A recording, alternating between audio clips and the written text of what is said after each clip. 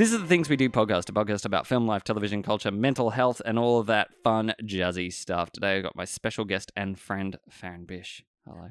Hi. Hi. So Faron, I'm going to ask you the first obvious question. It's the hardest question of the day because everyone doesn't know how to answer it. But I'm going to get you to tell the internet who you are and what you do. Okay. Let's knuckle down. All right. I am Faron. That's who I am. What I do is I just float through life doing all kinds of things. I don't know. I'm a bit of a jack of all trades. Yeah. Master of very few of them. So I dabble in acting. I've been known to write a few bits and pieces here and there. Currently, I'm a dog groomer. So really? That's something completely different. That's a very big career change. I've been recording some songs lately as well. Is it in a singing capacity? I mean, you could call it singing if you're being very kind of open-minded. Yeah.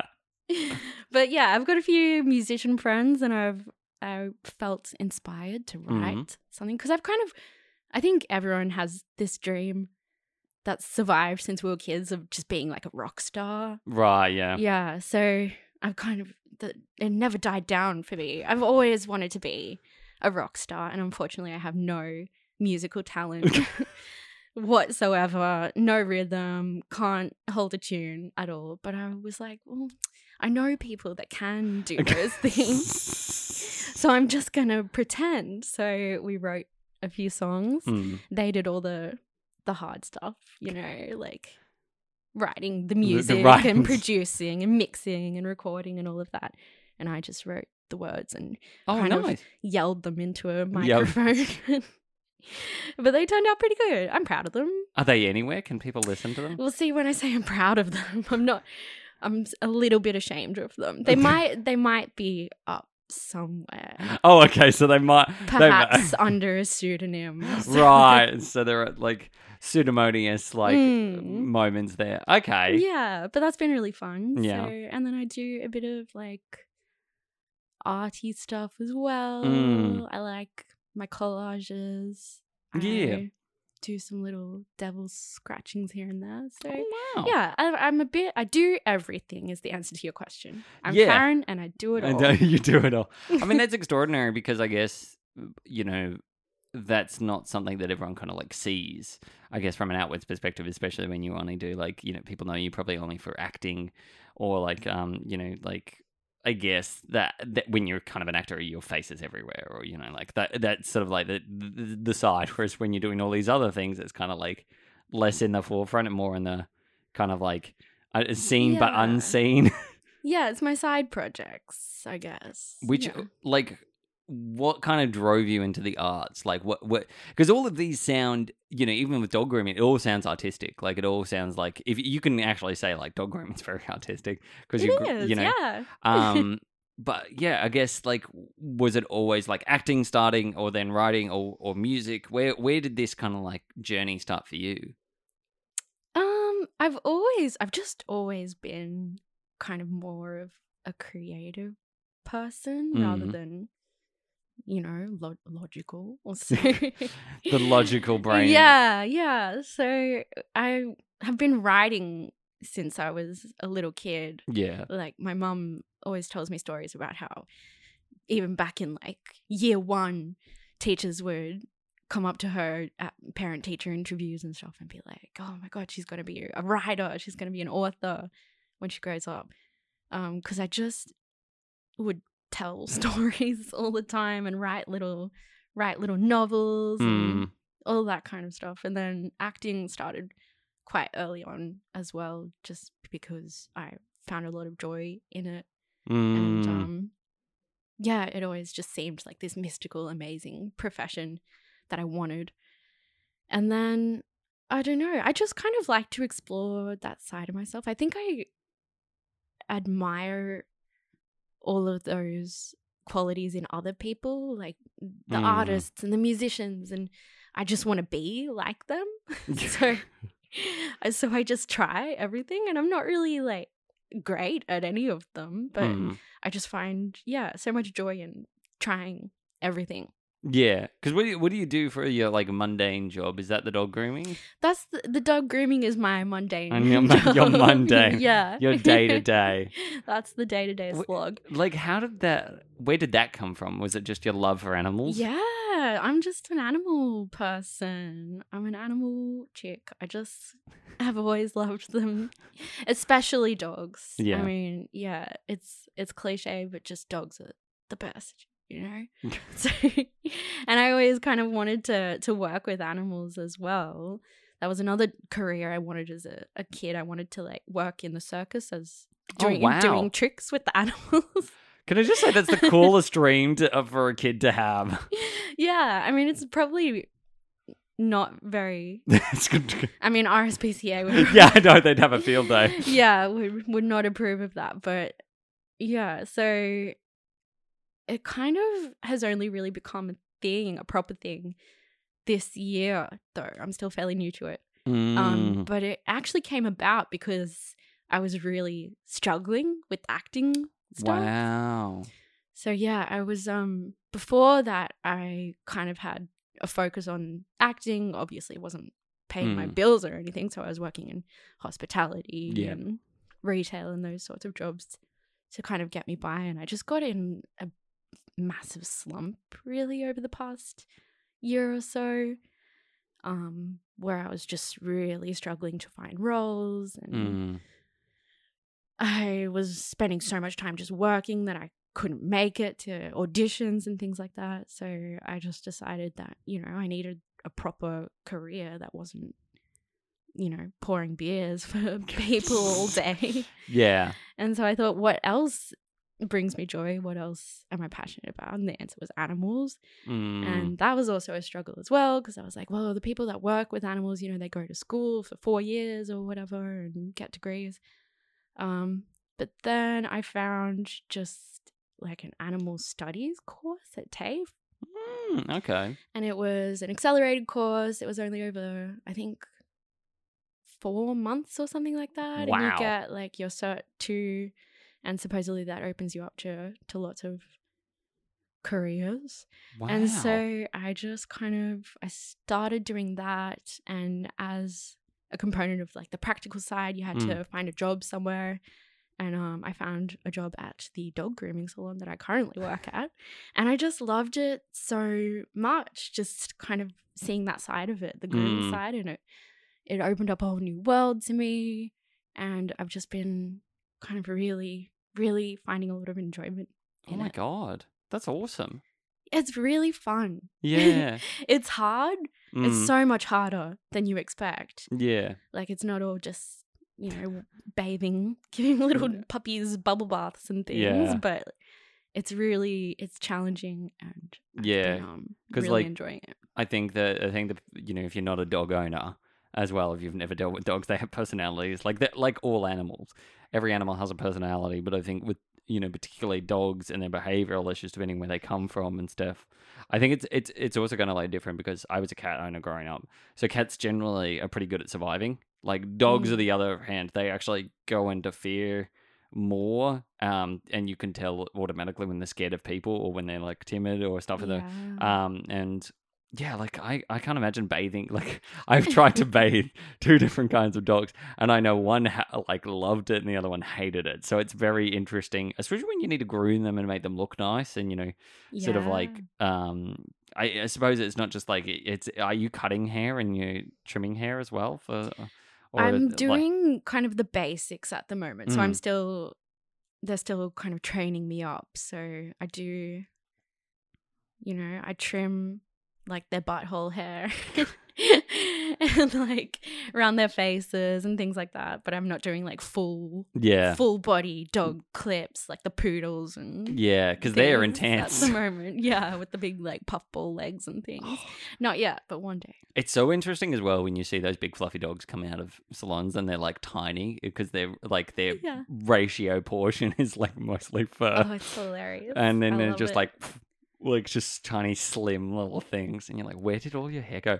I do love that because, like, I think my favorite kind of breeds of dogs are like Jack Russells, particularly, which like are quite short hair, but also I love cavoodles and like cavaliers are also gorgeous animals, but cavoodles are very particularly cute. They're all the rage right now. Everyone has a cavoodle. I know, they're so expensive, but they're so cute. They are. And yeah, like Maltese kind of dogs as well are so cute. Like I just love like little fluffs.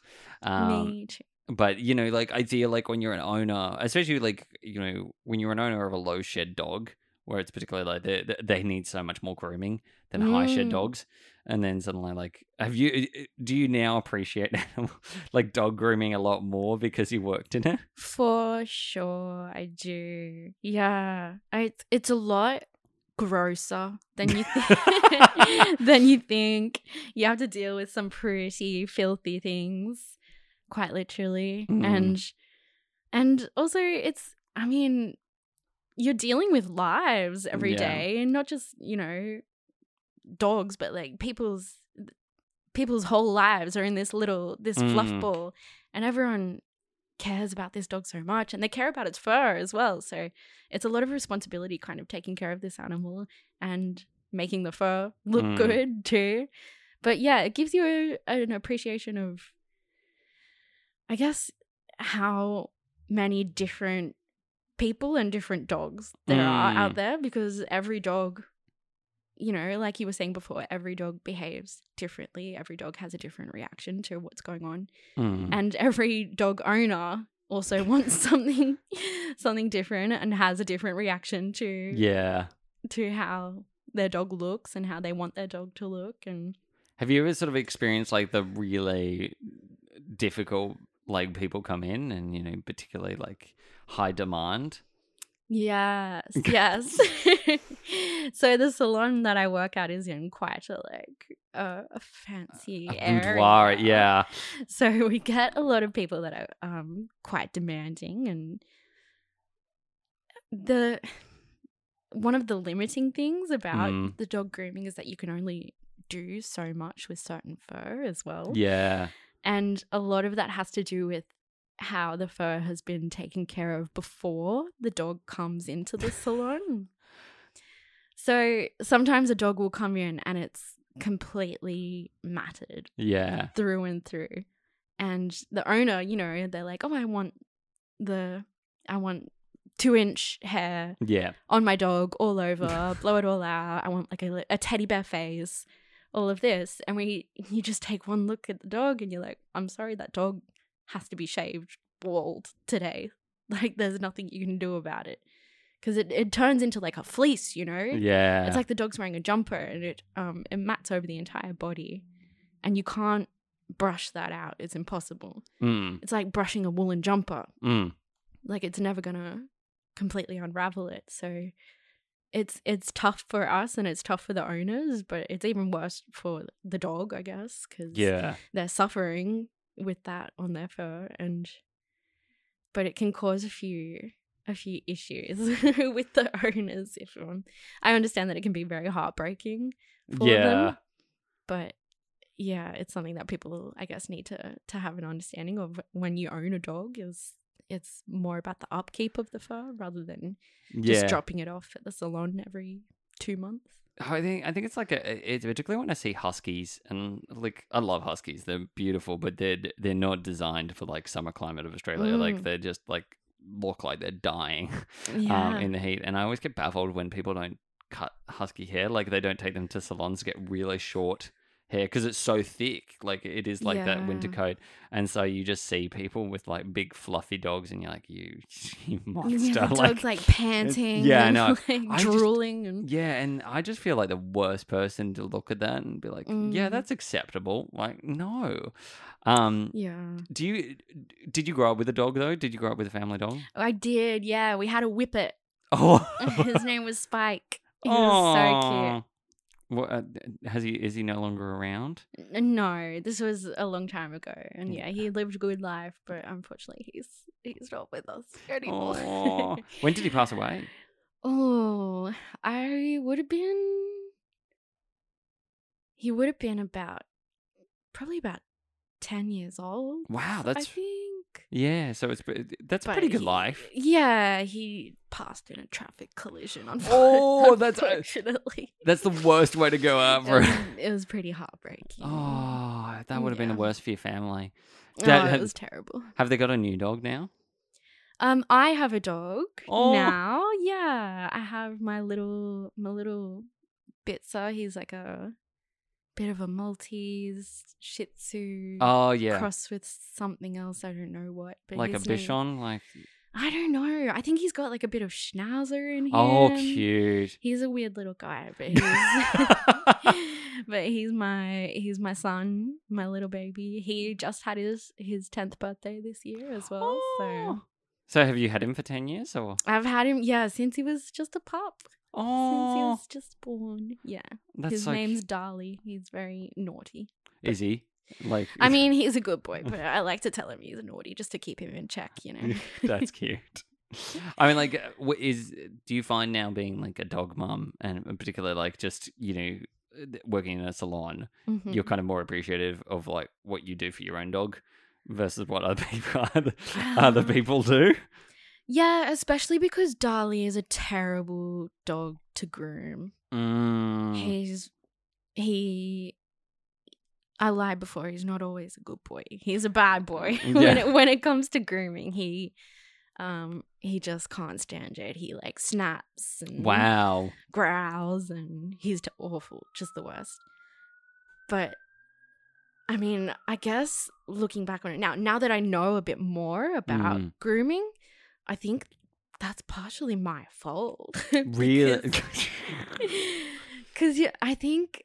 I mean, I've learned this off of the more senior groomers and everything, but I guess the best way to stop a dog from behaving like that is to start grooming a lot earlier on and kind of condition them to it. Yeah. Whereas I was quite young when I got Darlie. I was like young and naive, so I just kind of treated him like a little baby and just like carried him around and let him get up to mischief.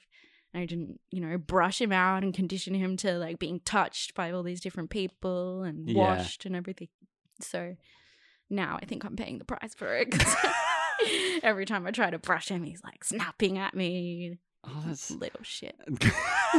I mean, like that's always the thing as well. And I always notice like when dogs don't like having baths or it is conditioning. It is a lot of like conditioning behavior. I think it's also like ignoring dogs. I found like particularly we were fostering this greyhound. And Emily and I couldn't like work out why she wasn't behaving certain ways. And Emily's brother Mark was just like, just ignore her when she wants to play, you know, at certain times and it's not playtime. I just train her to know now's not the time and she'll sulk, but then she'll be fine. Like let her sulk because it kind of, because particularly with like greyhounds, and if you own a greyhound, they're the most clingy dogs ever. They love to not be alone, so they always like if you get a greyhound, get two. Like I always recommend because they're kind of like creatures that love company. So with that, it's like if they have company, then you can kind of leave for hours, and they've got each other, so they can kind of like chill. But yeah, it was a lot of the time if we did this theory where we went upstairs into the loft, which is where our bedroom is, and left her down here, and she just started barking to where we were and moping, and then just slumped to the floor for like 10 minutes, and then suddenly when she heard a noise, she started barking again, and we're like, okay, cool. She, you know, if she's alone, she can cope, but it was like, yeah, she loves company. She's not very good at just being left to her own devices. So it was one of those things that I think you do learn with particular breeds that they do require like certain conditioning, and I think it's also like important. And I think this is like I guess an adult thing you learn later in life, especially when you've owned animals and stuff. As like what you were saying, you know, you're naive when you first get a pet. You know, especially when you're young, you're kind of like, oh, this is like a nice little plaything. Yeah. But I think you learn the temperaments of like animals, and like particularly, do you think when you get another pet later in life, do you think you'll sort of like go into it with a lot more training for it? Yeah, well, at this point, I can't imagine another dog beside Darlie. Yeah, I was about to say. Like, he's my forever dog. But also, I think Yeah, I have much more of an appreciation of training. Yeah. Now, I think I did a fairly good job of training Charlie. He is ultimately a good boy. He follows my orders. He doesn't, do all those bad dog behaviors. Yeah. He's pretty good. He's great around my nieces and nephews, the little kids and Oh. everything.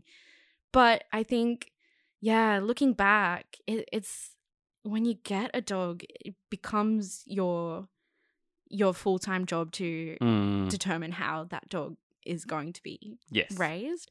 And I think it's a job that doesn't really stop either. It's something that you kind of have to continuously work on throughout that dog's life. But I mean, ultimately, it's up to you what happens to that dog and how that dog reacts to the world around it. So I think it's really important to kind of stay on top of that. And it takes a lot more work, I think, than most people assume it will take.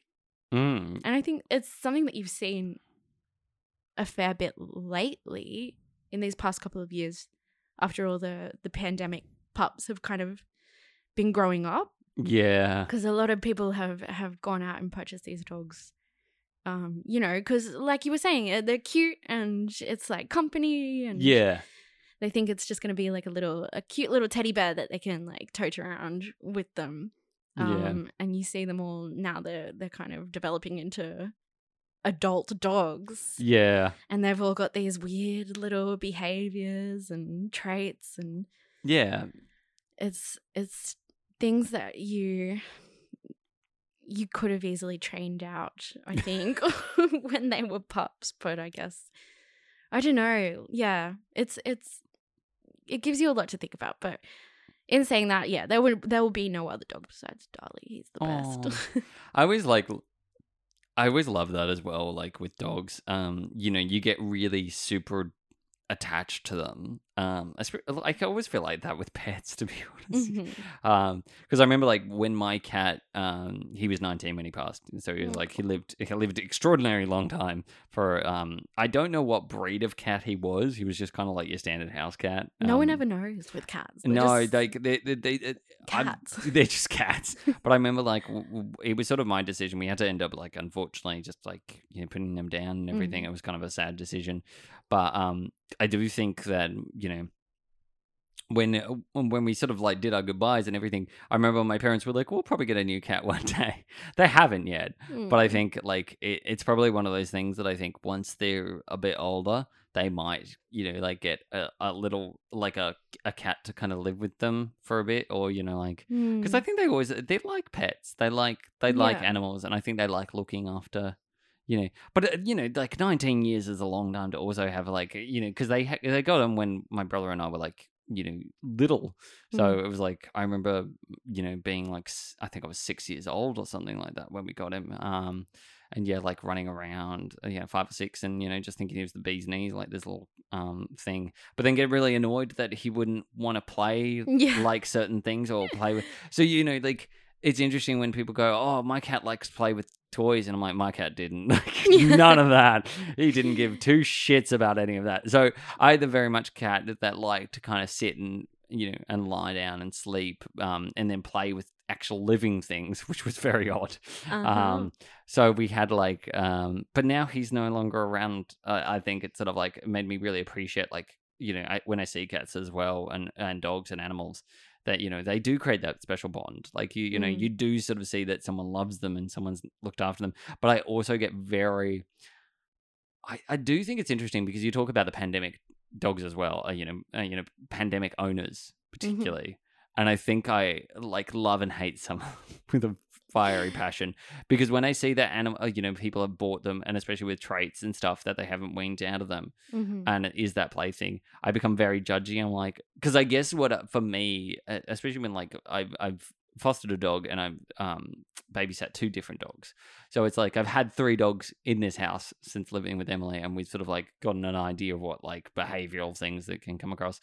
And when I see that people just ignore behavioral issues, I'm like, why? Like, it's sort of very bizarre, because I feel like most dogs, especially like most dogs can be socialized and very easily come to, be less aggressive, especially when they're, thinking that someone's going to attack them. You can train it out of them.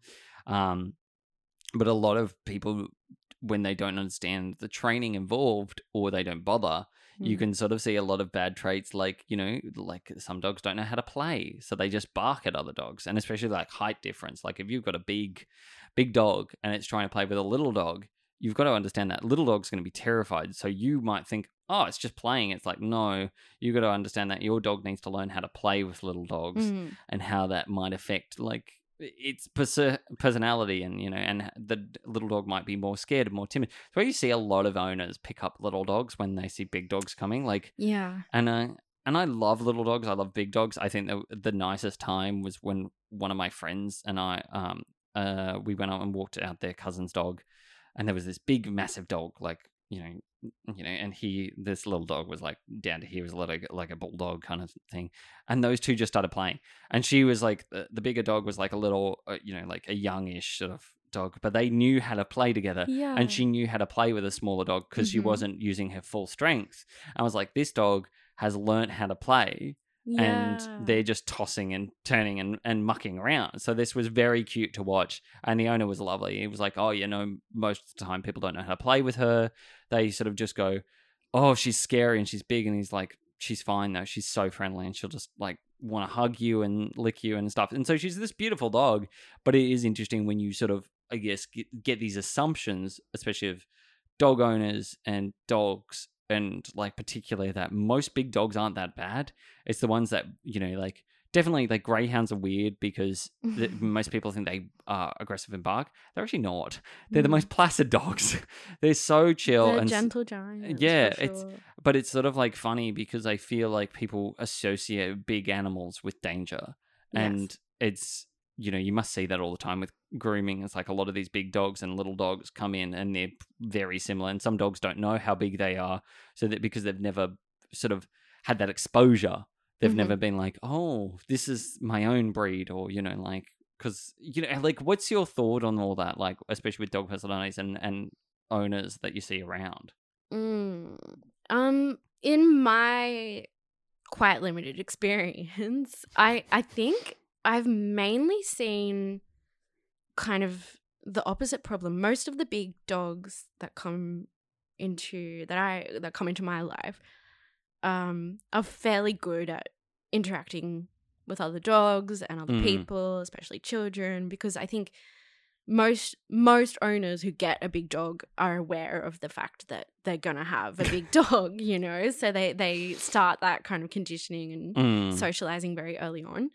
The bigger problem that I've seen is little dogs that absolutely lose their shit when they see a big dog. Yeah. Out of, fear. So they'll just start barking and growling. They'll try and climb you to get away. And yeah. I think that's another thing that could have very easily been trained out of them by just introducing socialization a lot earlier on. Yeah. But I think also in saying that, like, I don't want to come across as too judgmental, like you raised your dog poorly.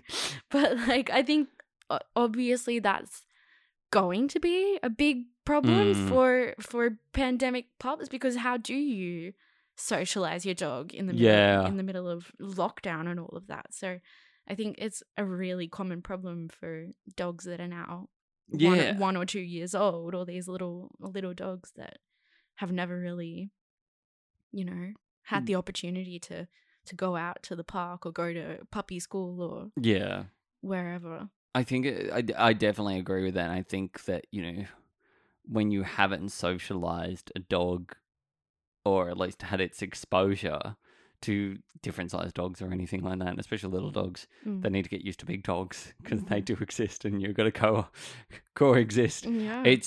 You can always tell which dogs have never really left their comfort zone. And I think I see it a lot around Blackwater Bay, which is, near where I live, and we walk that route a lot, and you do see a lot of the little dogs have never had the big dog exposure. And it's very interesting because I think it's really good that they get that exposure young, like when they're puppies, Mm-hmm. or just do it slowly. It's like the interesting thing, and it's the same thing as cats and dogs can live harmoniously. It's very easy. It's exposure therapy. Mm. And one of the friends who now adopted the greyhound, they've got a cat as well, and the owner was like very concerned that Rosie would be very against Boston the cat, and it just took exposure. They put them between a fence so they could smell each other, and over time get used to the fact that you two have to live together. This isn't a choice. You just have to exist in the same vicinity. And I was like, okay, cool. So like animals do get used to it. They just have to get rid of used to the smells, the behavior, or like it's little things. And once they're used to it, they just go and forget about like the aggression and the toxicity that I guess as owners you kind of create a fear barrier because they're trying to protect you. Like they're thinking, oh, I must protect my owner against this giant animal, or this like but in reality, like it comes from a responsibility we as people to be like, well, how would I feel if I was this animal? Like, what would I be thinking? Probably like, that they should get used to it. Or, it's always funny because I love like when some owners I walk past and they go, oh yeah, my dog's a wuss. Like just get scared by anything. And it's like, but you always do wonder, like, especially with like rescue animals and stuff. And I love rescues. I think they're the best, kind of dogs because they come with like, a whole bunch of personality. Yeah. But some of them have come from traumatic backgrounds. So it's like a lot of them have been abused or, like mistreated. So when you do see those traits and they do get scared or they do lash out, remember to make them feel safe because that's going to reassure them not to do those traits, and it's going to make them feel more at ease and not feel like they don't have to be on the defense. And it's very easy to do because, like once they get out of that phase and they sort of realize that everything's very normal and that's their routine in their life, they sort of mellow out. But yeah, I feel like when people just ignore that and tell your dog to shut up or something, it's like, don't match loud noise with loud noise. Like, there's so many like psychological things that I keep looking into, especially because I watched like 2 seasons of The Doghouse. Great show. Anyone needs to watch The Doghouse. It's I've never heard of this. It's a Channel 10 show. Oh, okay. It's so good. And it's all about like, the fact that people go and get rescue dogs. Cool. And it's so sweet because some of the dogs, like, especially like big dogs against little kids, I think is great because you grow up with, like different kinds of animals and different kind of like, I particularly like small dogs. Like small dogs are my like thing because they're so cute and fluffy. But like Em likes big dogs or a medium-sized dog. So we're kind of like, if we would ever own a dog, it would be like probably a bit of both. We'd probably get a small dog and a big dog. Yeah. Because we just like animals, but you do kind of see that. I think when families do come in and what they love about animals and what they love about dogs, it's you can kind of see that it does come down to that, like, oh, dogs just being friendly, and dogs do kind of not always warm to you immediately. It's like it's sometimes they're immediate and then sometimes they're slow. They're like, I'm going to sniff you, then I'm going to leave you alone and sit in my corner until I know it's safe. But I've had my sniff. I think it's okay, but I'm going to remain here. And if you approach them, they're going to be more scared. You kind of just got to let them do their thing. Let them control the situation for sure. Do you find that now as an owner for, 10 years, like what was Dali like when you first got him? Like what was he like? He was very chill as a pup. I remember picking him up in the pet shop. Sorry about that. Feel bad about that. Oh no, these don't. Days, but I think I got my cat from a pet shop. I think it wasn't even from a rescue. It was back in the day, we didn't know. We didn't know what we know now. But yeah, he was there with a brother and a sister in this pet shop, and they all looked the same. And I was getting a puppy. It was as a birthday gift from my mother. And but I didn't know which one to choose. And so the girl that was working in the shop, she was like, let me get them all out and you can, sit on the floor and let them run around you and see what their personalities are like. And of the 3 of them, the brother was just hyper, running everywhere, jumping everywhere. The sister was very, very timid and kind of just sat very far away from me, wasn't interested in coming up to me. And Darlie, I remember, just like, came up, gave me a little sniff, and then just started like walking around the shop, just looking at stuff. Like as if he was shopping. And I was like, that's the one for me. I like him. He came and said hello, and then he was just off on his own. He's beautiful. And then I think that's kind of been his personality his whole life. Like, he's friendly. He loves people. He loves other dogs. But he'll come up and he'll say hi to you, get his pats, get his treat if you've got one. And then he'll just continue on his day, you know? Like, he's just an explorer. He just wants to know what's going on. Yeah. Everywhere. He'll go around, have a little sniff at this, pee on it, walk over there, pee on that. How often, do you take it, when you take him for walks, how often does he pee on things? Oh, he will. He is a perpetual peer. Really? He'll stop at every tree and pee on it. And he'll keep lifting his leg even after like the tank's empty. Yeah. He's just got like phantom pees. But it's just all in his head that he's like, I'm peeing on this tree right now. There's nothing coming out, but he's convinced himself all the way home again. And I have to drag him home. He would walk for hours if it was up to him. Wow. Hours and hours and hours. He's unsatisfied if the walk lasts less than an hour. Really? Yes. He gets the shits and he like pulls on the lead. If I start taking him home, he gives me this look like, wow. He is like a marathon walker. Do you feel fit when you take him for walks? I mean, it doesn't feel like exercise though, because we have to stop every 2 meters so we can pee on stuff. So it just feels like we're meandering on through life. That's right. Isn't that the truth about dog walking? It doesn't actually feel like exercise. It feels like a long, just like meandering. Yeah, you just have to stop and then go and then stop and then go. I think, especially, how big is he? He's about the size of a regular house cat. Oh, really? So just like, quite hand. Like quite short but long body, I guess. Right. But like shorter legs. So like mini legs, like little stumps. Pretty stumpy, yeah. He's quite bow-legged as well. He stands like a ballerina and like with his toes pointed out. That's cute. He's a very cute boy. Yeah. Oh, I mean, like, I always find particularly when dogs like to go for a walk and stuff. Yeah, but I think it's completely different when we were babysitting Eddie, who this little fluff ball. He'd get tired after 20 minutes and just flop. And Did just you go, have to like scoop him up? Yeah, you can't carry him. It's like, but it's really funny because with Rosie, the greyhound, she would want to walk for like hours, and they were like in the description, they were like, nah, she likes 20-minute walks, like 20-minute walks a day. We're like, nah, fuck that. That's like not true. she would go for so long. But yeah, same with Sam. Like we babysat him, and like I remember the owners were like, "No, he's only going to poop once a day, and probably need like 1 or 2 walks." We took him for so many walks, and he pooped so often, and we're like, "You are not pooping just once a day." You're like, he's putting on a show for you. Yeah, I know. But it's always funny as well because like I learned, particularly now with sort of looking after dogs so much, I learned of traveling poops, where they sort of like poop and then they walk a little bit and then poop again and then walk a little bit and poop. Spread it out. Yeah, I know. Like a masterpiece. Yeah, I'm like, what is wrong?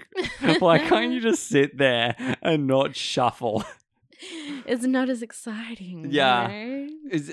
Have you ever like, taken Darlie for a walk and just like, does he do like normal size poops, or is he an epic pooer? Most of the time, they're pretty proportional to his size. But then every now and then, once every couple of months or so, he'll just surprise me with like a massive log. And I'm like, Darlie, what have you been storing that off? Like, what is this? What have you been eating? He'll keep me on my toes. I always my favorite though is like when they pick it in your hand and you can't exactly scoop. Take a couple of handfuls with the poop bag. Yeah, you're like scoop 1, scoop 2, tie a knot, throw it out. It's a luxurious life. Yes. Being a dog owner. Yeah, I think it's like I've only ever once like left a poop behind. I know. I was criminal. Because I didn't have a poop bag and I didn't think the dog had any in him. Like, just had leftovers in the tank, and I was like, "Why? Why have you not?" That's when they'll get you. Yeah, I know. When you don't have a poo bag on you. Yeah, and they'll like, be like, "Surprise! Surprise! I got to do shit. See you. Bye." Did you feel guilty? I did. I think I went back later and collected it. Oh, legend. Yeah, but I think it's always my favorite in winter is when it's like a steamy one and you you see the air coming off it. I don't know why that's so satisfying as a dog sitter or a dog owner is like just watching like that's a healthy poop. You did good today. I think it's something that you gain an appreciation for after having experience with dogs, you know. Oh my God. Do you think that like are you particularly like a person who wants to have a family though? Are you very much happy with like being an auntie? I'm an auntie. So through and through. Yeah. So you're kind of like the dog mom and the auntie. Yeah, I don't see myself having children. I like that you used it like it was a dirty word. You're like children. Yeah, those things. No, I love them. I love kids. They're great. I just don't want any of my own. That's 100% fair. I mean, what's your enjoyment about like looking after your nieces and nephews though? Oh, we just play together. I'm basically a kid. I think that's why I don't think I'd make a very good mum. And I think my nieces and nephews, they're all under 7 years old, so they're still little babies. But I think they've got it in their heads that I'm a kid as well. So they get so excited when I come and visit, and we just play the entire time. Imagination games, running around. We play with their toys. We make up songs, all of it. Cute. And it's adorable, but it's bloody exhausting. Like I don't know how parents do it the whole time. Criminal, yeah. Do you see yourself having children? I do. I didn't for a while though. Like I will kid you not, I didn't for a while, and I think it's kind of like lent out. It helps because I've met someone who I want to have kids with, want to start a family with. But I think definitely if you haven't found that right person, there's so many things that I say never say never. But then I'm also, because I don't know, ironically, that's what my parents told me, and they were like, never say never. But I definitely think my mid-20s, I was like, nah, no kids. There's a lot of things I want to do outside of having kids, and I definitely want to be an uncle before being a dad myself. Like a trial run. Yeah, like a trial run. Here's your child back. Yeah. But yeah, I also do find like kids a handful as well. But it's particularly interesting because it was always like that dynamic of I love the idea of having kids and sort of taking them to things and stuff. I get that level of enjoyment out of life. But I also there's so many things I want to do. It's like that incentive to be like but I don't think it's really interesting because it's like I don't think I'd ever really leave the creative industry or the arts world when I have kids, because I think it's so exciting and interesting. And I think a lot of people when they have kids, they sort of think that that's the end of their artsy career or their life. And I'm like, not necessarily. It really depends like if you want that, because I think like we live in this I always say there's like 7.8 billion people or 7.6 something, like enormous number of percentage of people on this planet, and a lot of children are born in various circumstances that might not have parents that want them or anything like that. And I think it's very interesting that whether I adopt or Emily and I adopt or have our own biological kids, I think is a discussion.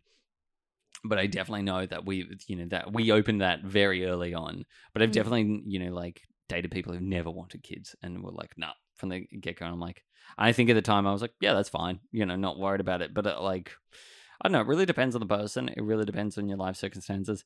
And if I don't have kids until I'm 40, I'm fine with that as well. Like, yeah, I don't think it really matters. I don't think there's a life that ends when you have kids. I think it's just a different stage. I feel like people for sure.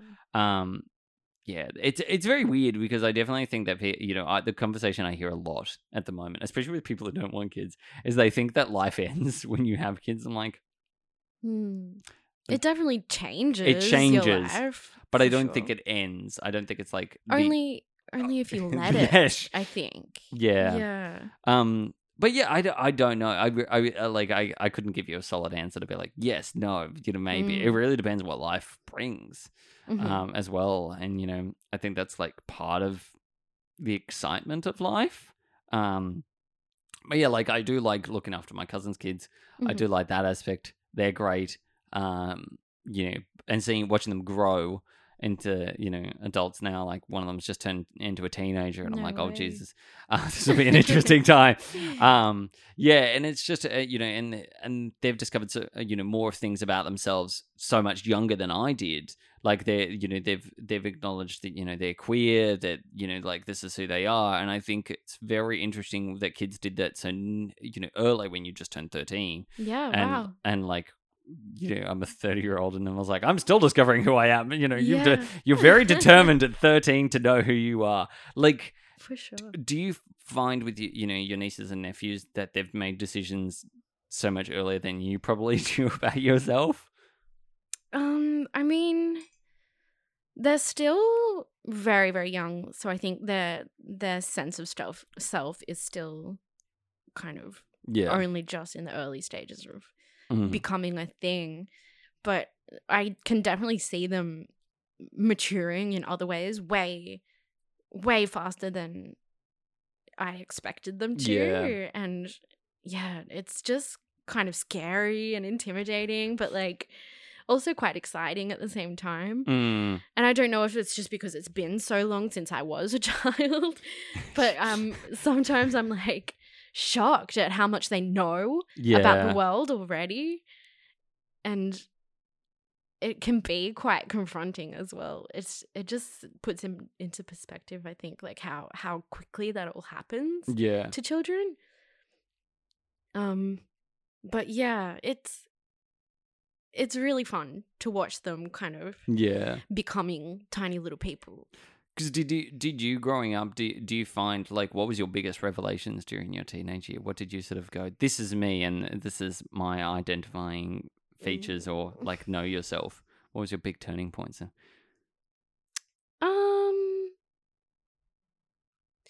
Interesting question. So my biggest kind of discovery about myself? Yeah. I think that when I was a teenager, I think that's when that whole truth about kind of what other people think about you doesn't really matter. Yeah. Kind of became a thing for me. Because beforehand, I was very kind of concerned with what my peers thought of me and what the teachers thought of me and what my family thought of me. And I think when I was kind of like towards the end of high school-ish kind of area, it kind of dawned on me that I was like, oh, well, they might think, bad things or not very flattering things about me. And that doesn't really matter that much. No.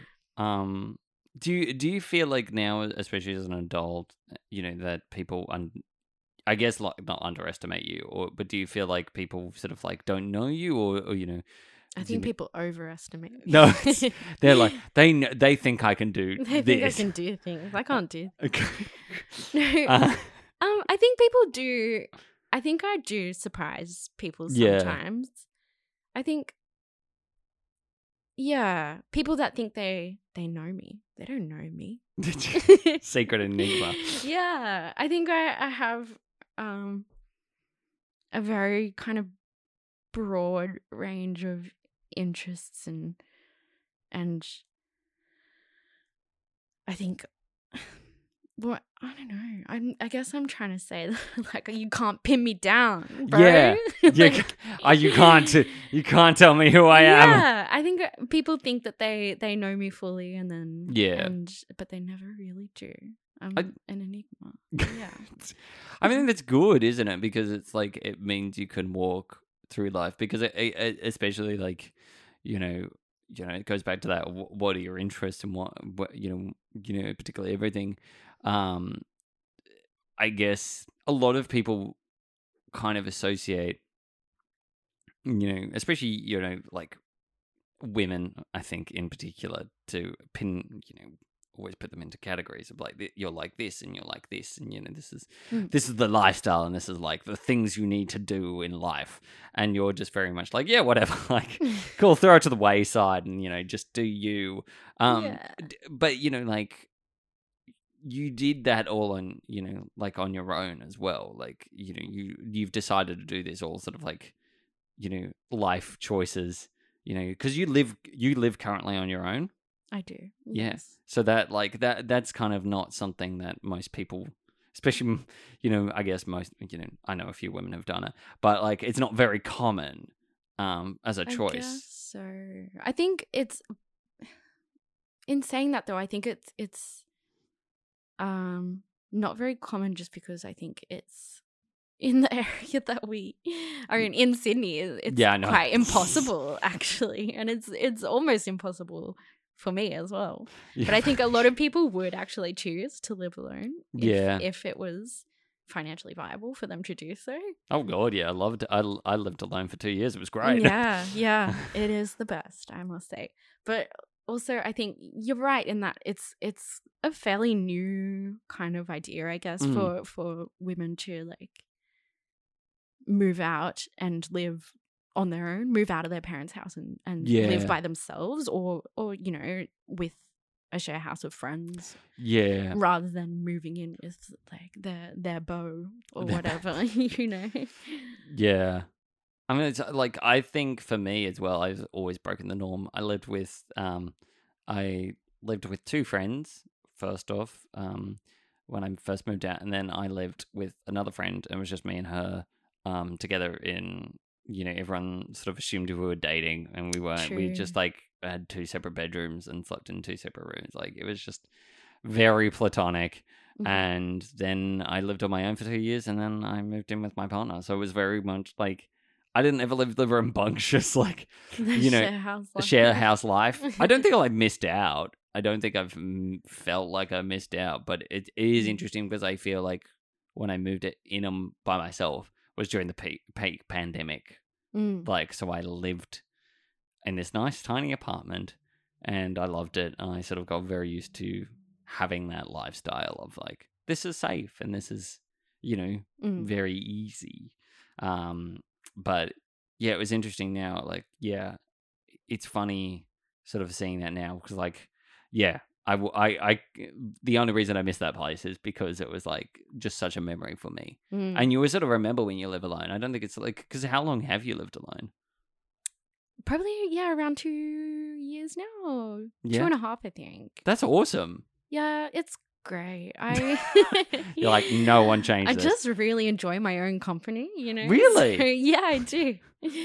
And I think it's just so wonderful having a space that you can well and truly be yourself without any fear of anyone's judgment, and you can kind of let yourself be without putting on some kind of front or for anybody. Did you find it difficult moving from living on your own to moving in with someone? A little bit, but not in the way that I would have thought. Like, it was completely like, I think the thing I like is it's sort of, I think the only thing is working, like, when focusing on work and actually getting stuff done. It's sometimes a little more difficult than I give it credit for. But because, like, living in your own feels like you have your own office space and you can kind of do anything at any time. Yes. But the thing I do love about living with, especially with a partner, is like, you do come home and you've got, your best friend there and everything.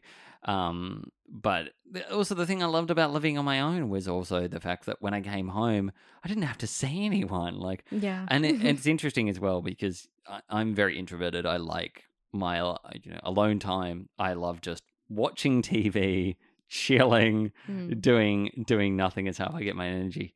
Or reading a book. Like, it really fluctuates. And I think that a lot of the time, like, I would go and see people, and then after 2 hours I'd be like, yep, done. I'm out, I'm chill.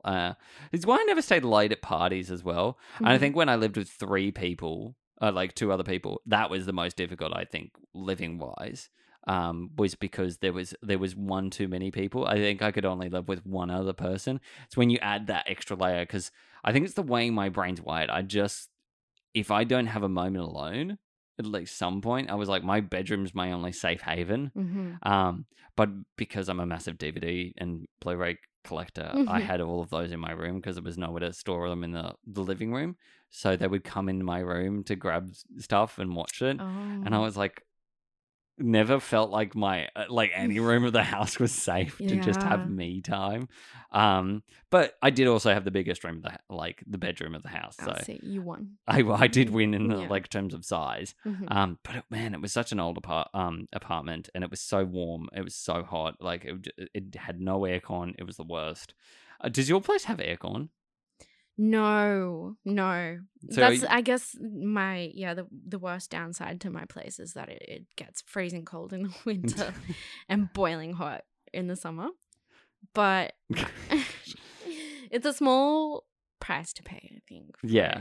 And I spend a lot of time. I mean, I've been going on about how much I love living alone, which I do, but I spend a lot of time outside of my home as well. I do, I'm quite introverted in that I really, like you, I need my space to go to kind of retreat to. But I really enjoy spending time with other people and kind of going out and doing things and being places and going to work and going out to the park and all this kind of stuff. So I think, my little abode is my little battle axe is very much just my retreat for when I need to recharge. Yeah. Do you feel like now that you're getting older as well, you need to recharge more often than you Absolutely. Yes. Yeah. I've been appreciating just a quiet night with a book. A lot more in my older age. It's not as many let's go out to this gig that doesn't even start until midnight, and a lot more browsing through my library, what shall we read? Jane Eyre or something. Yeah. Very, very, very, very astute with Jane Eyre. I like that.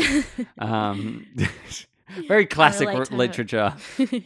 Actually, what's your favorite books? What is? Well, I do like my classics. I have a vast library. I'm a bit of a book nerd, to be honest. I love that. But I was actually talking about this to someone recently because I was asked what my favorite books were, and I narrowed them down to 3, and they're all war stories. Wow, that's very specific. I didn't intend for that to happen, but I really like Slaughterhouse-Five. Wow, okay, yep. Classic. All Vonnegut is just amazing. I love Catch-22. Yep. And I love this book, Everything is Illuminated. I don't know that one. Yeah, not many people do, but I recommend it. It's a great read, quite confronting. Okay. But incredible story, and it's got a few different settings. It jumps around a little bit, but it's largely set in World War II, so... But that was an accident. I didn't mean for that. But apparently I like war stories. I can tell. But war stories, I guess, that are a little bit satirical. Rather than go America or whatever. Catch-22 is a kind of very bleak / interesting look at, kind of, survival. I like a bit of dark humor, for sure. Yeah, I mean, it's interesting because I'm more of I love novellas. I love short stories. One of my favorite books I love Neil Gaiman. I'm a huge Neil Gaiman fan. I've read various different Coralines. So I've read his graphic novel of it. I've read the book, I think, which I loved. It's a great kids book. It's not even really a kid's book. It's kind of like a teen book. It's got a lot of dark elements to it. Yeah. I think those are the only 2 adaptations, actually. The comic was great. I can't remember where I got it from. I think it was in Canada. And I also read and then I saw the movie, which was the reason I fell in love with them. But I love Neil Gaiman. I'm also a big fan of Dracula, Bram Stoker's Dracula. I love that to the nth degree. I think it's also because it's like very mistold. It's one of those books that I think it's actually heard that. Its adaptations are nothing like the book. It's the same with Frankenstein. Another one, Mary Shelley's adaptations are actually nothing like the book. It's very particularly really weirdly different. Really? Yeah, so a lot of classic literature, like, you know, you think Jekyll and Hyde and, you know, Frankenstein and, you know, Dracula would have been told properly. No, none of them have been really adapted properly, because they're very fundamentally quite grounded stories. Like, they're all about like how people deal with situations and how they deal with monsters and everything. And I think a lot of, like, Victor Frankenstein is just an idiot, really, in the book. He is actually just a moron who makes a monster and then just regrets all his choices once he's created a life, and he goes and runs away. I remember reading it. It was many years ago, but I just remember reading it, and it felt like reading the diary of some like melancholy teenager that was like, what have I done? My life is miserable. Yeah. And then he's like, the monster's actually really intelligent and just goes, what, like, make me a wife, like, make me a companion in life. And he's like, oh! It's really interesting, because I guess everyone remembers the Universal monster movies and everything like that, and that's what people remember were the stories. Then, you know, like, Jekyll and Hyde ends up with Dr. Jekyll actually ending his own life. Because he doesn't want anyone to be a victim of Hyde. So he just goes, you know what? I'm the problem behind everything. So if I do this deed, everyone's going to be safe. And I'm like, there was a great video I watched, which is online somewhere. I can't remember the title of it, but these great, like, historian and, you know, like, one's a historical channel and the other one's like about fiction. And they both like analytically talk about it. And yeah, the end thing is like, he's like, this is the only scientist in any book that actually takes responsibility for their actions. I'm like, wow, that's actually quite true. Because it, like, he just doesn't go, oh, fuck it, you know, I'm going to, like, let everyone die. He just goes, nah, I can't deal with it. But I think it's like all the adaptations show it as a tragic, like, hero kind of, you know, or a tragic story, or like, you know, it's completely different. But I think you've got to remember that like, these stories are about, like, you know, people who have made mistakes, and whether they own up to their responsibilities or the responsibilities come down and hunt them down. Like, you know, like, that's the point of Frankenstein's monster. The monster is very clever. It's a human, basically. It's just presented with body parts, so it's going to go after its creator to be like, you know, you've done this. Take responsibility and help me live. Like, so yeah, there's a lot of, like, ambiguity, but I also do love, like, stories that really, like, I'm currently reading Stephen King's The Mist, which have you read that? No. It's like they're Is it creepy? It is creepy. It is, like, very unsettling. It's it reminds me a little bit of H.G. Wells. It's him as a writer, and I often think this. H.G. Wells and Stephen King are very similar, just in certain aspects of how they see things. And I think it's like, all I remember is H.G. Wells. What is it? War of the Worlds. Great book. I just read that. It's great. I love it. Although it's really weird. I struggled with it. No, I only love it, though, that the opening scene is literally a guy in a tree, just going and hiding for ages. Just go, the world sucks. Like, but yeah. What did you dislike about it? Okay, it's a controversial opinion, because I know that it's obviously just is probably his best known and best loved book. And I've been reading a fair bit of H.G. Wells recently, and I think that one, War of the Worlds, was maybe the third or fourth one that I read. And I loved the other ones that I read. I was like, these are great stories, they're captivating. War of the Worlds, I just found that the narrator was just kind of spent the first maybe 14, 15 chapters being like, oh, the horrors, they're coming, the Martians are coming. And he didn't even describe the Martians for like 14. I was like, who's coming? Tell me about them. I want to know, like, what's going on. But he just kept talking about, like, the big cylinders that landed, and then, you know, people start dying because they've got like heat rays or whatever. Yeah. So everyone just starts running away, being like, oh my God, they're coming for us. And it took a long, long time to actually get to the heart of the story. Yeah. No, it's probably not like it was a slow burner. It's for sure. also like The Invisible Man, which I feel like I loved that one. I feel like that's a slow burn though as well, but in a different way. I really? guess so. Yeah. I love that you love that. I found it really funny. It made me laugh out loud. It's pseudoscience is hilarious though. It's like how it works, and he's like, "Oh, I'm fragmented of light." Yeah, and like, and I just loved the attitude of the Invisible Man. He was so like scorned and like even though he did this to himself. Yeah, and then he spends the entire book being like, "Fuck you all! I'm invisible. This sucks." Like, yeah, but then he gets kind of beaten up and tricks on people. Yeah, he gets beaten up by a mob. Like at the end. Yeah, well, he deserves it. He's an asshole. Yeah, he is. But I like. Didn't the invisibility just make him go mad as well? Like he just kind of like was driven. Is that part of it? I thought he was just a yeah. I thought guy. it was just a bad.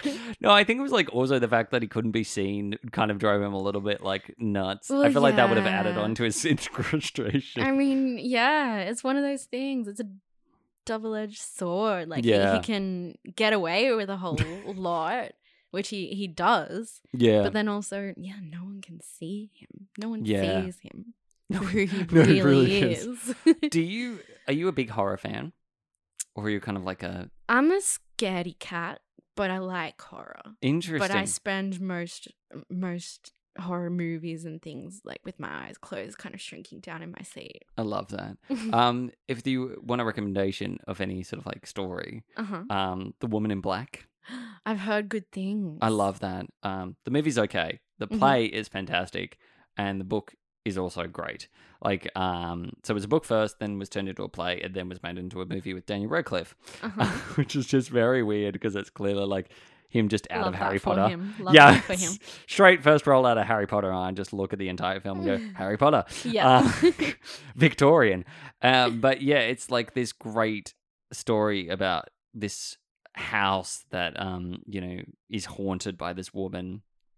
And you sort of like look at it through, and I think the play adaptation is really quite scary as well.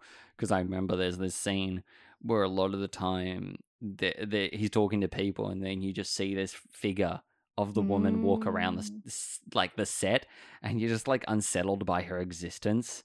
And I think that's really cool. It's so cleverly done. It's hard to make like a live performance scary. Yeah, I've seen 2 live performances scary once, and that was one of them. And the other one was an amazing. I think it was Swedish or it was Russian. I can't remember. It was like it definitely wasn't an English production, but it was this amazing production they'd called Horror, and it was sort of like this movement piece. And the entire thing was movement. There was no dialogue. And it was just really unsettling because there were just scenes that suddenly were just encapsulating like moments where it was body contortion and stuff like that. This one of the performers could do. And I just remember sitting there and just going, it's the score, it's the, like everything down to the performances and, like the live on set, like, body parts that were flying around. It was like really unsettling. But there were just scenes that I was like, oh my God, this is just like really like, I was thinking about it the next day and I was like, God, this is actually quite creepy. Like to see real.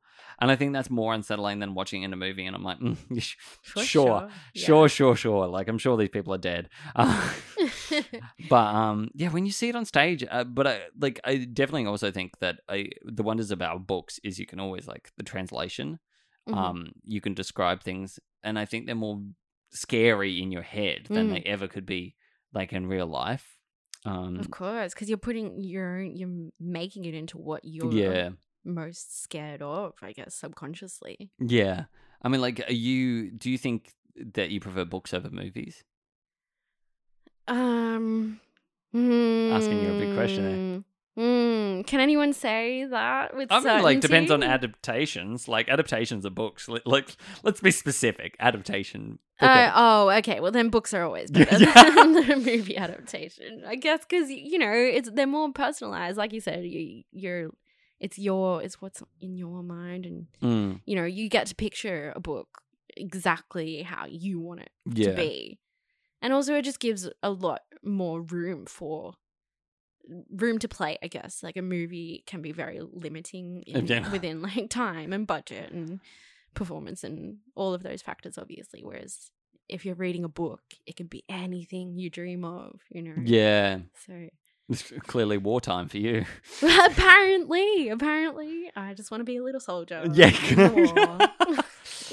I do want to bring us back to acting as well. So acting is something you still want to pursue like long term in life, do you think? Or is it kind of like something that's taken the back seat these days? I mean, it's currently sitting in the back seat, but it's still there, you know, tapping on my shoulder, you know, backseat driving. Like it will always be my first love, I think. Yeah. And it'll always be the thing that I go back to. But it's just hard, really.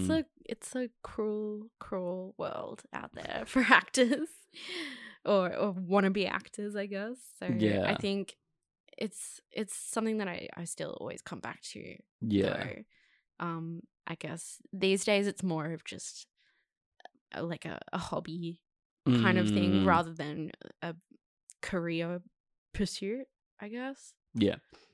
That makes sense. I don't know. It is something that I've always loved and will always love, I think. Forever and always. Forever and always.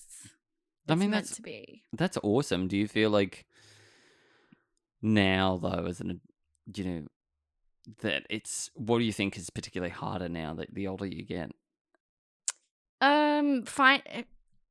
Finding roles that fit me, and B, finding the time to pursue those roles. Yeah. And other acting world things, I think, because these days I've got bills to pay, and I've got, like, you know, rent to pay, and I've got family things and my other creative pursuits and work and everything. It just makes it hard, I guess, sometimes to find the time that's needed to commit to it 100%.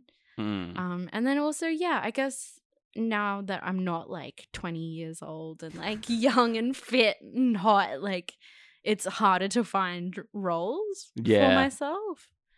But I like that you were like young and fit and hot. Like it was like that only happens when we're young. Well, for some of us.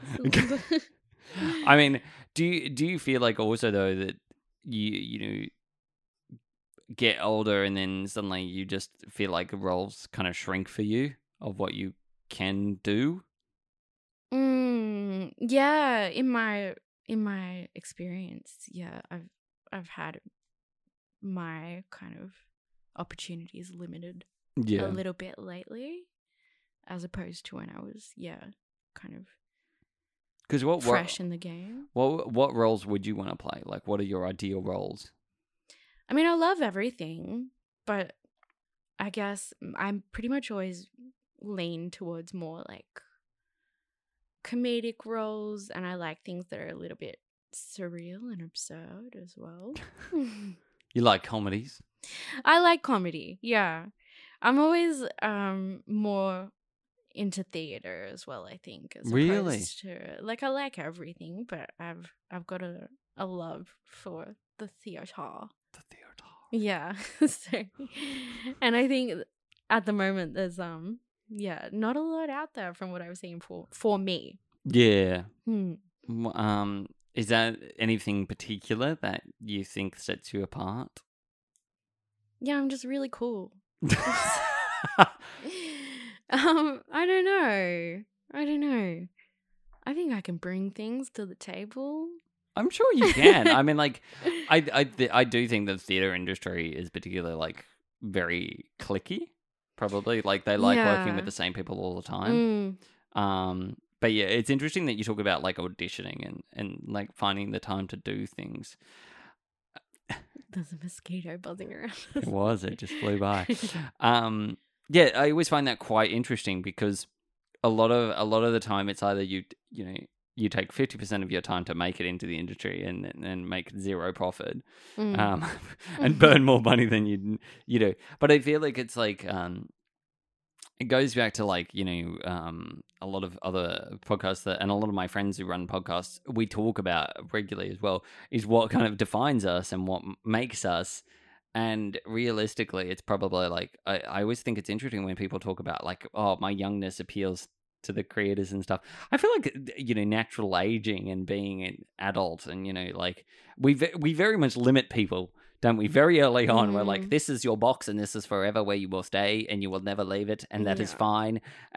But as, people, we constantly evolving and changing. And, like in 10 years, 15 years, we won't be the same people like as we are right here, right now. We will be different.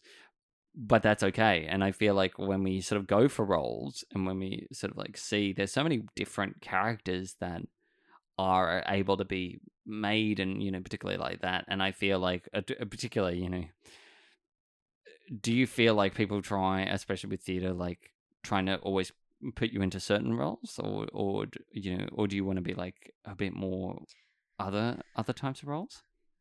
I think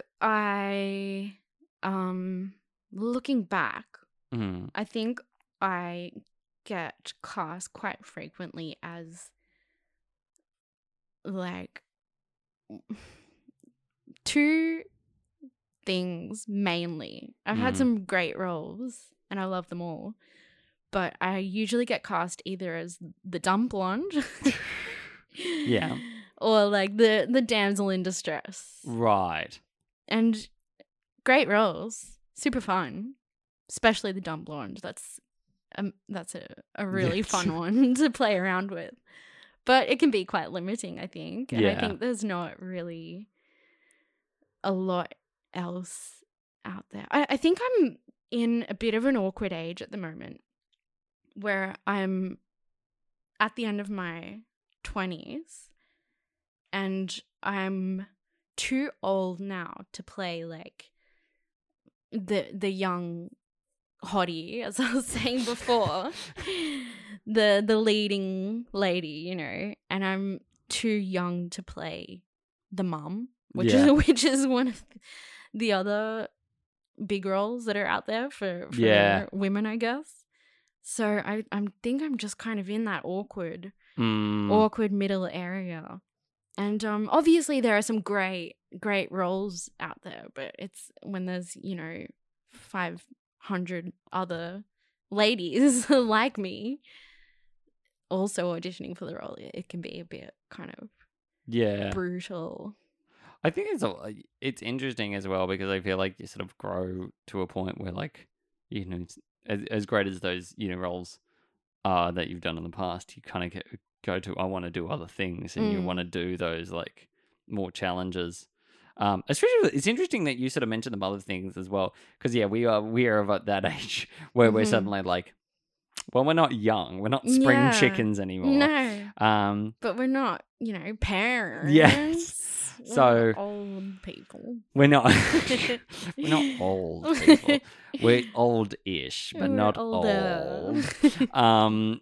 And I think it's interesting because especially with this year as well, like I just turned 30 and I was like, oh, okay, my metabolism's really slowing down. I've got to do a lot more things to kind of like stay healthy and stay fit and, at least be well off. And it's interesting, like that mentality when, my early 20s, I was like, I don't have to do jack shit to kind of stay like this hot and this amazing. Now you need to do all the work. And I think it's sort of like, it's interesting when I see people younger than me, like especially like when they're in their early 20s and I go, this will not be forever. Like you kind of have to, now I understand what my parents were saying. It's suddenly it all hits real. You take it for granted, don't you? You really do. But I think as... it's also part of the reason that I think, roles are now expanding, especially, for people like you, in your position, because there are many roles that didn't exist. But I think the way Hollywood puts it and the way, especially Australian industry put it, is very limiting. They kind of always try and put everyone into boxes. And I think that's the damaging side of especially young performers and performers like us or, platforms like us. Because they're like, oh, unless you're like Oscar bait, you're not worth investing in. And I think that's really interesting because then it's like, you only see the same 5 actors in all the drama roles and everything. And, no one has any opportunity to really grow as performers, because then they're cast into side characters that have like 1 or 2 lines rather than, get to be in like, a recurring character or, like something like that. And you actually get time to explore and learn and, and put more focus and challenge yourself. Mm-hmm. There's none of that now as like there used to be. You either crack the seal and get the right role, or that's it. Like, is that frustrating to you? Is that part of the reason you put it on the back burner as well? Yeah, absolutely. Like, it's one of those things where if you could just get that one role that could kind of propel you a little bit further and give you the opportunity to showcase your skills, I guess. Yeah. Then it would make everything a whole lot easier. But if you're just perpetually going to auditions for roles in, small roles in web series and things and commercials and things like that, and it can be really kind of disheartening, I guess. And it makes you kind of question, like, what am I doing this for? Like, is it ever going to be, am I ever going to get to do the things that I really want to do? Yeah. Do you think you'll eventually be able to do them? Do you think there's opportunities that you'll, be able to crack into? Is that spark you never? can't give up hope, As soon as you give up hope, you lose. You're done. Yeah. So I think there's always going to be that push that, like, maybe I'll get the role of my dreams one day. I'll get to, like, play around with it a bit more. But I think as of late, it's more, my mindset has kind of turned more towards I'm gonna have to make that role for myself. Yeah. And put on my own production, I guess, rather than being in someone else's. Isn't that the way? It's like, we get into this point where we're like, we've either got to make our own thing to crack it because no one else is going to invest. That's it. It's very interesting because I feel like, and I don't think there's any right or wrong answer, because I don't think I've gotten to the point where I've been able to crack it either. So I'm not telling anyone that. But it's interesting because people like automatically think I've made it. Like, they're like, oh, you run a podcast, you do all these things. And I'm like, I barely have made it. I guess in my mind, I'm sort of like still trying and, trying to do all these things. And it's really interesting because I don't think, as people, we're always trying to look for perfection and, that's satisfaction. But I think as artists, we're always kind of go, it's impossible. Like, and it is impossible. Like, I don't think I'll ever truly be satisfied with everything I've ever done. But, that's part of life. It's sort of, you just got to be content, like, and just deal with it. Like, it's very interesting. And I think it's partly also a reason why I made a lot of my own stuff. As well, because I was like, I'm keen to see people that I know and stuff, like, let's make it, because it's kind of where the fun is. And if I'm not always working with the same people, I'm working with a bunch of different people, it's really fun, it's really challenging, it's it's a bit unique. But yeah, when we all sort of live into this sort of like cocoon where everyone's like, oh, I need to be a serious actor, and I'm like, well, you are a serious actor, but like, you can also have fun, because this whole industry is meant to be fun. And the moment you sort of like, oh no, I have this conversation regularly, but I think when you take it so seriously that it doesn't become fun, stop doing it for a while. Yeah. Like, it's got to be fun. Life is too short to stress day to day. Otherwise, it just becomes another job, I guess. Yeah. If as soon as you stop kind of doing it for the love of it, then I think that's the only reason that any of us kind of got into this industry in the first place. Like, no one's like, oh, I've got to pay my rent, so I better get a job as an actor. Like, like, we do it because it's fun for us and we love it. And as soon as you're not having fun anymore, then that ruins it for everyone, I guess. Yeah. And it's time to take a step back and not reevaluate and rethink. But I think it's admirable and awesome how much stuff you make I think it's crazy. I mean, yeah, it's a little bit crazy, but it's really cool as well. And I think I think that's the way to go, is to just make your own stuff, because I don't know. Do you feel like you've got more kind of control over? I think so. It's very trial and error. I think I've learnt a lot. Mm-hmm. It's very stressful, I will admit. I bet. I think wrangling is probably the most stress, but I think what I love particularly is like the day, like when you get to make something, you're filming something or you're recording something, like that day, once everything's there, it's great. Like it's the best feeling. Organizing all that is the most stress-inducing thing. It's like hours and hours of prep. But yeah, like I don't think I've ever stopped. I think there was something about me when I was like 11 years old, and I remember I was 11 or 12. I was making a short film with my dad, and I've done that ever since like I was a kid. I got a camcorder and stuff like that, and I've just done it ever since I was a kid.